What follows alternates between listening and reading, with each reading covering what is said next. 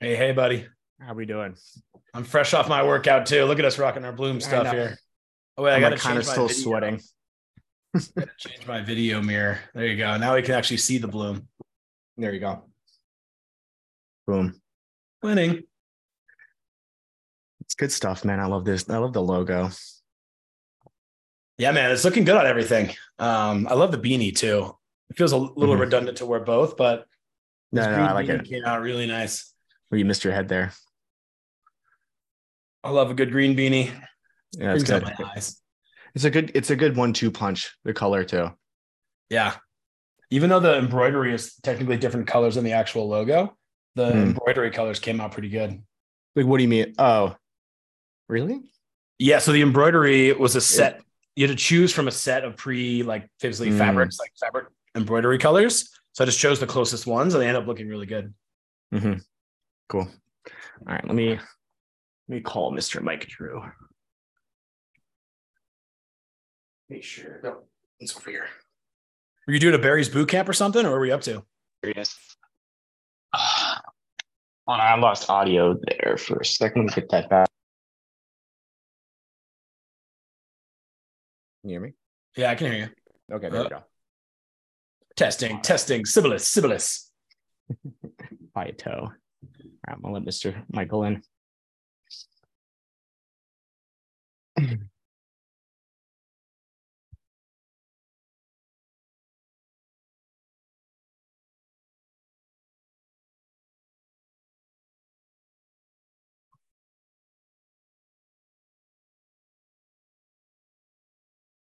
Hi there. Hello. How are you doing? So, guys, how are you guys doing? Good. Nice to meet you. Where do we Nice to- find you in the world today?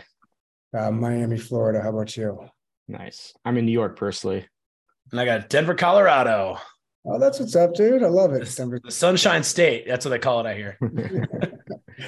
Oh man, that's cool. Nice, nice. I was part of the Great Migration from New York down to Miami. I was up in West Village for about 3 years. Oh, nice. Nice. Yeah, I have a bunch of friends that are kind of toggling between the two right now. Like people that work like generally in tech, some in investing too, and they're just like, the stickiness of New York only lasts so long. I'm still very stuck, but yeah. I don't blame you, man. It's the best city in the world, in my opinion. That's great. And Keegan lived there as well. Oh, nice. Yeah, I was there for about 4 years. Did my time like Lower East Side, Christie and Delancey, Yeah. right above Sammy's Romanian was back when it was open, was right below my place. Very fun spot. Oh, great spot, dude. Great spot. I love your background, by the way. It's amazing. Thanks. It's cool. All the friends, family, and the Millennium Falcon, all the important stuff. And then it's like is that like a bear or a dog bear picture at the top? That's my dog in Great a snipe. general's outfit. My wife got it for me as a present. It's just like him in like an admiral's suit or something like that. Might be the best picture I've ever seen. Did you make that yourself, Keegan? I always forget to ask. No, so my wife got it for me. She found it on one of Okay. those websites where you give them a photo and then they like make it look like an old royal painting or something like that. So it looks like an oil painting, but it's just Fox chilling out. That's Yeah. awesome. Cool, man. So thanks for coming on. Like I said in the communications to you, we're just like interviewing interesting people. Love your background. Seems like you've been a founder a few times. Also was reading about Prescient. Seems like it's, marketing specific in certain capacities. And basically what we would like to do is just like, find out about new businesses, meet interesting people and talk through interesting growth strategies. Ultimately, that's like what we're trying to provide to our audience, which is a lot of SaaS founders, investors, marketers, and salespeople, and really just find like your, secret ingredient to growth that we can all learn from. Absolutely, man. Happy to give you a rundown of Cool. Yeah. Cool. Yeah. I mean, we started the recording, but I'll do like a quick intro before we jump into it. And if there's anything specific you want us to like feature or mention or ask you about, let me know, and we can naturally flow to it. Yeah, I would say like so we raised about 2.3 million on a pre-seed when the market was hot, like August 2021. And then next week we'll be formally like doing the PR announcement. We just closed a $4.5 million seed round, and and arguably one of the worst venture markets that we've seen over time. So congratulations, man. That's huge. Yeah, dude, I'm super stoked. Yeah, congrats. That's a hard time to do it. So that's awesome. You guys pulled it together. Yeah, it was good, man. It was just a lot of things came together in the right way. And but it was some interesting like growth tactics of like what we needed to do to raise in a pre-seed in the hot market, and then like getting very tactical and specific to what we needed to do to raise in the seed market. And we just literally launched our platform publicly in the market like 4 weeks ago. So oh wow. Yeah. Okay, so we got a fundraise and a product launch. This podcast is going to do itself. You kidding me? Yeah, I mean, it's a very wild story too. So happy to give people like just awesome. the kind of what went down. Yeah. Do you want to touch on the new fundraising? Obviously, we won't have to ask about valuations if you're not comfortable with that. We could also wait to release the podcast till after. Just I don't want to jump any sharks here. I was just going to say that'd be fantastic. It should be. I mean, I've just heard from the PR phone, so it should be out next week. But at the worst case, well, that, yeah. Sounds good. Yeah. Then I'll send you the recording if you need to check it for any reason, and we go from there. But yeah, awesome, man. Let's do it. All right. Welcome back to another episode of the Pipeline Superheroes podcast, hosted as always by Grant Cohen and Keegan Slattery. Hi there. On the Pipeline Superheroes podcast, we like to interview interesting go-to-market founders and investors in how they scale pipeline for B2B SaaS agencies and businesses. Today we have Michael True, CEO of Prescient AI. Michael, how are you doing? I'm doing well. How about yourself? Really good. Thank you so much for joining us today. You have a very interesting story. You started your company in March of 2020. So I think you've probably gone through 5 to 6 different entirely economic climates. So we'd love to understand, what Prescient AI is and like the journey so far. Yeah, Prescient AI, bunch of different economic markets and a bunch of different pivots throughout those different markets. Prescient AI originally started as a music platform where we wanted to predict the most profitable tours for the record labels, and we wanted to sell the tech and go work for a record label. And then COVID hit and touring stopped.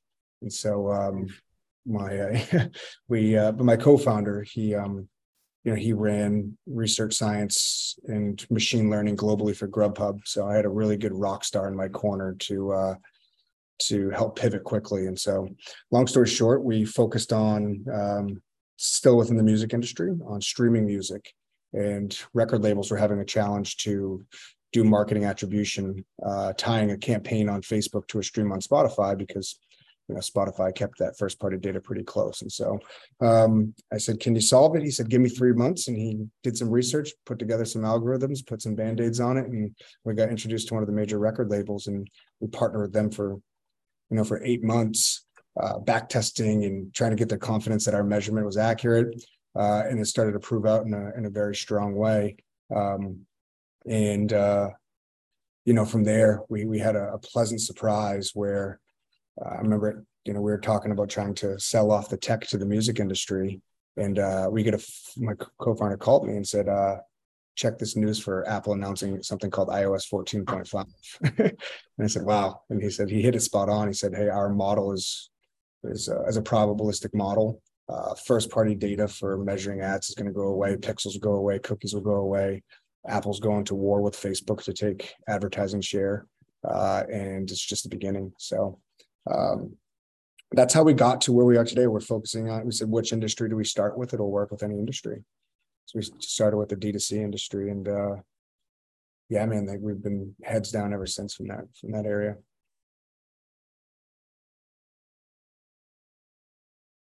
That's a pretty wild story to go through those. And I love kind of bouncing between the two of them. So I want to kind of double click a little bit on I hate that phrase, but I always say it. Around like attribution in the D2C industry. I know, especially in like B2B software, a lot of times attribution is so important, and yet it's just so difficult because the buying cycles are so much larger. So when you guys are looking at attribution, are you really focusing on smaller transactions and things like that are a lot easier to tie between, this domino caused this one to fall? Whereas I know, the B2B life cycle is a lot longer. It's much more difficult to track because there's so many other touch points that take place behind the scenes. It's a fantastic question. the models are seeming to work with brands that have a impulse buy, so within that 7-day attribution window. But for brands that have we work with one brand that they're like a Peloton competitor. This is a $3,000 product, right? And it's not, just an easy, let's click and buy. It takes a lot of consideration. So what's interesting and unique about our models, we built these halo effects where essentially the ad flat platforms and a lot of our competitors that we're inspired by, but they're looking at this click, they're trying to stitch a pixel based off of an IP address they're catching.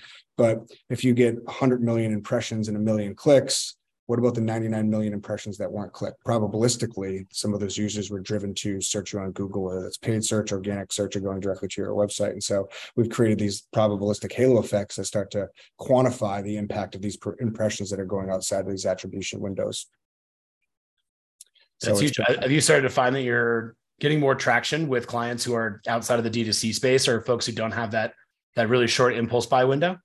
No, I mean, so there's still halo effects for brands that have a short, we call them first order effects, right? Like when our dashboards will show like, hey, here's your first order impact. And then like, here's the additional halo effects that happen. But a lot of these brands are spending across, if they're trying to migrate into new channels. So they're spending across Facebook for awareness and they're saying, okay, well, we need to get into TikTok, Twitter, Snapchat, Pinterest, so on and so forth, right? And being able to quantify and actually make decisions about which ones of these top of the funnel campaigns are actually driving this halo effect, whether it is only a small portion of that additional revenue, but it's still an insight that they're not able to capture today and make better decisions related to the top of the funnel. Very cool. But answering the D2C question, it was tough, man. We when we go out to, like we do a Series A, we'll span out into different verticals. But for right now, we wanted to stay hyper focused on D2C, and we've created I should give our engineering team the credit. We've created the fastest onboarding in D2C that doesn't require any pixel installation. You can send an invite to a brand, and within 10 minutes, they can connect their Shopify GA, all of their ad platforms, all historical data syncs into our database in about 8 hours.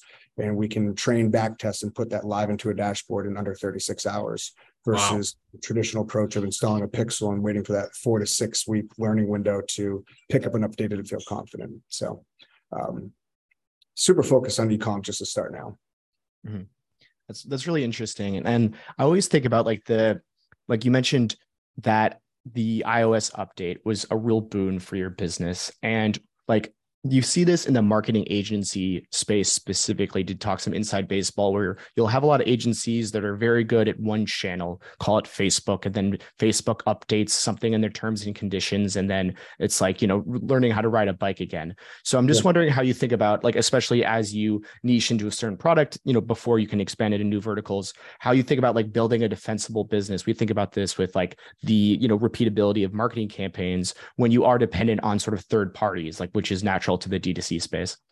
What's unique about our models is we're looking at empirical data that will never go away. So we're looking at spend, impressions, clicks, sessions, and revenue, right? We're not looking at any first-party data. We're not looking at any pixel, IP address, cookies. And so from the defensibility perspective, there's a lot of talk about iOS 14.5. What you're going to see a lot of talk coming about in the future is Apple's release of Private Relay. And this was announced last May, the Celtics and Warriors championship game. I'm a big Celtics fan. And Apple did their first global privacy campaign, and they announced Private Relay. So Private Relay is you can go into your phone, go into iCloud and toggle it over. It reroutes your IP address to a third-party server. So what does that do? It blocks the pixel, right? And so when you're trying to do fingerprinting and pixel and stitching all of these together, right, it gives us an advantage where a lot of our competitors are really making their bet on this pixel, and eventually those pixels will go away. Private Relay just came out of beta. We believe in the years to come that'll just be part of an iOS update. And then you saw Android in November follow suit with Google One VPN. So you're starting to see these VPNs, these ad blockers, these pixel, these eliminating the ability to do fingerprinting.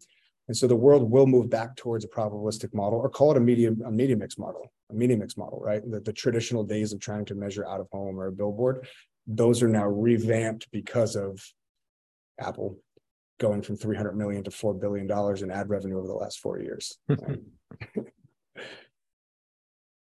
So how have you guys then started to What has your kind of your overall growth strategy been thus far in terms of finding new clients in the DTC space? What have you found are some of your kind of your most effective channels or most effective ways to get in front of new clients and new business?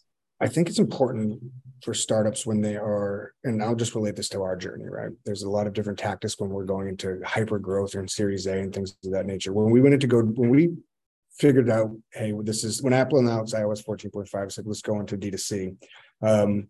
We said, let's find 8 brands that believe in our secret sauce, that believe in what we're doing, and partner with them over the next 8 months. So we build our integrations with them. They give us feedback on their UX and UI. They were integrated with us on Slack. It was kind of a co-build of people that wanted to see you build this out successful, and they wanted a front row seat and help you to go do that. So our goal was, hey, let's get 8 brands on the platform. Let's build with them. And then everybody knows at the end, hey, we're going to put this in your hands. And if there's enough value, we want you to pay for it, which will allow us to go do our next fundraising round. And so that was our strategy, is build with our audience, have them poke holes. And we were able to hit those conversion rates. And so that led us into go doing our seed round, which we just closed a couple months ago. We'll be announcing next week. Where we closed a $4.5 million round. But that was the plan. Go raise a pre-seed. That was August 2021. Get some brands that are going to help build us alongside this. And now we're turning the jets on the growth strategy for series based off our seed round. And we're now 4 weeks into the market, running a 2-week free trial with that great onboarding experience. And I'd be curious to you guys, like when we think we have some pretty decent conversion rates, but for V1 of a product, what do you guys typically see for like strong B2B SaaS conversion rates? I'm like, well, how much time do you have? Because I mean, it really depends on the product, right? Like, yeah, from just like a website to conversion rate, like reaching out for a demo or reaching out for a free trial. I mean, a lot of times we're seeing stuff like, 2 to 4%. It's pretty small depending how compelling it might be. Yeah. That's what I see as like a kind of like a low end benchmark. I'm curious if you guys see that same amount of just like, overall website user coming through to a free trial conversion. Yeah. We've seen we're doing it from free trial to free trial because we had a wait list, right, to get onto the platform. And so we had a bunch of friends that were ready to test this and get going on it. Yeah, I mean, we're seeing upwards of a 60% conversion rate of our free trial to awesome. Be one of the platforms. So I'm encouraged by it, man. Now it's time to create use cases, get on podcast, announce this seed round. I spent the day today going through all of my email, every folder in my inbox, and creating a little list to start beefing up our email outreach to venture capitalists, people in the network, former brands that we've talked to, and just trying to create a lot of momentum and groundswell because our competitors, they do a fantastic job of that. We have one called Triple Whale, and they just raised a $25 million Series B. And bar none, it is the most impressive marketing strategy I've seen from a B2B SaaS company. So it's Triple Whale? Yeah, Triple Whale. Attribution space, D2C. Yeah. Public, I think about 5,000 brands using the platform, product-led growth, and they just crushed them, man. They got LinkedIn, they got Twitter, they got kind of a cult following. Yeah. So how are you guys imagining your strategy then? Because obviously they've got these deep pockets because of their level of funding and stuff like that. So how do you see your ability to kind of be more scrappy and find ways to win that isn't just throwing money, into Facebook, into Google and Twitter? It's what keeps me up at night, but I think that she executes, it can win. And there's just an education aspect that's going to come along with that. If we can create the buzz around this, and I think of brands using Triple Whale alongside of us, they are a place you can go to, a beautiful dashboard with a whole bunch of data that you can go and make decisions off of just from a historical reporting perspective.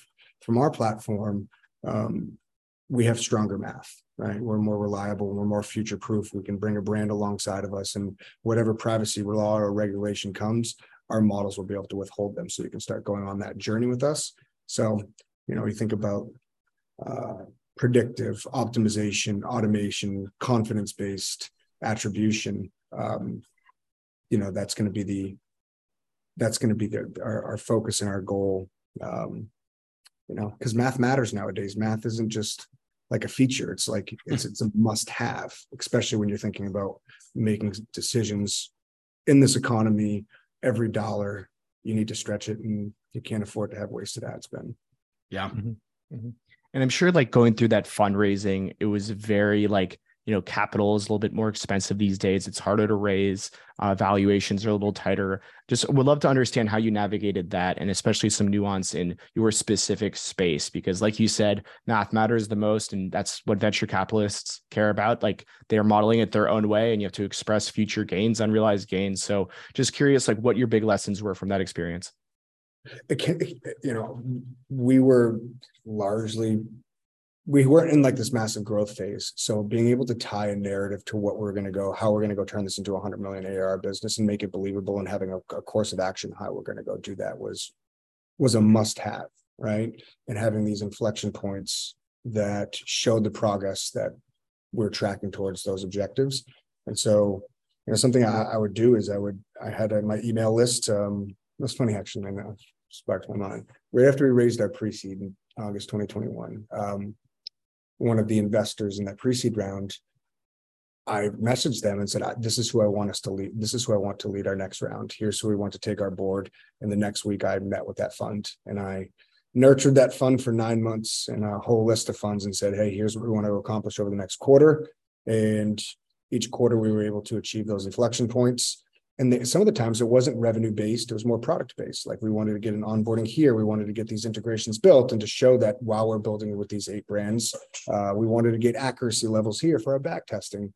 So when it came point to open up the round, the funds knew who we were, what we're building, that we can achieve our goals. And we were able to get multiple term sheets within 31 days of opening up that round. And so it goes much beyond just, hey, here's our numbers, especially in this tough market. It shows, hey, here's a team that we've built. We're able to deliver on what we say. And here's the vision we want to go execute on with your capital and support. What were some of the, oh, sorry, go ahead, Grant. No, it's fine. I was just curious, like, what are some of the harder questions that you had to, that you encountered from VCs, being in this space right now with all the iOS questions going on? Like, I was curious, what were some of the toughest questions that you had to end up answering? What happens if the cookies don't go away? We're going into our like investment committee with our lead, and the night before that, Google announced they're pushing the cookies back until 2024. So our slogan was like, profitable acquisitions like the cookies never left. So I was like, people, my friends and family, like my great aunts, messenger, even like, the cookies aren't going away. So there was it was interesting moments that popped up throughout that. But some of the core questions were, hey, you guys are going to build an AI company. There's a lot of buzzwords around AI. How is your AI different, right? What is your competitive moat with this AI?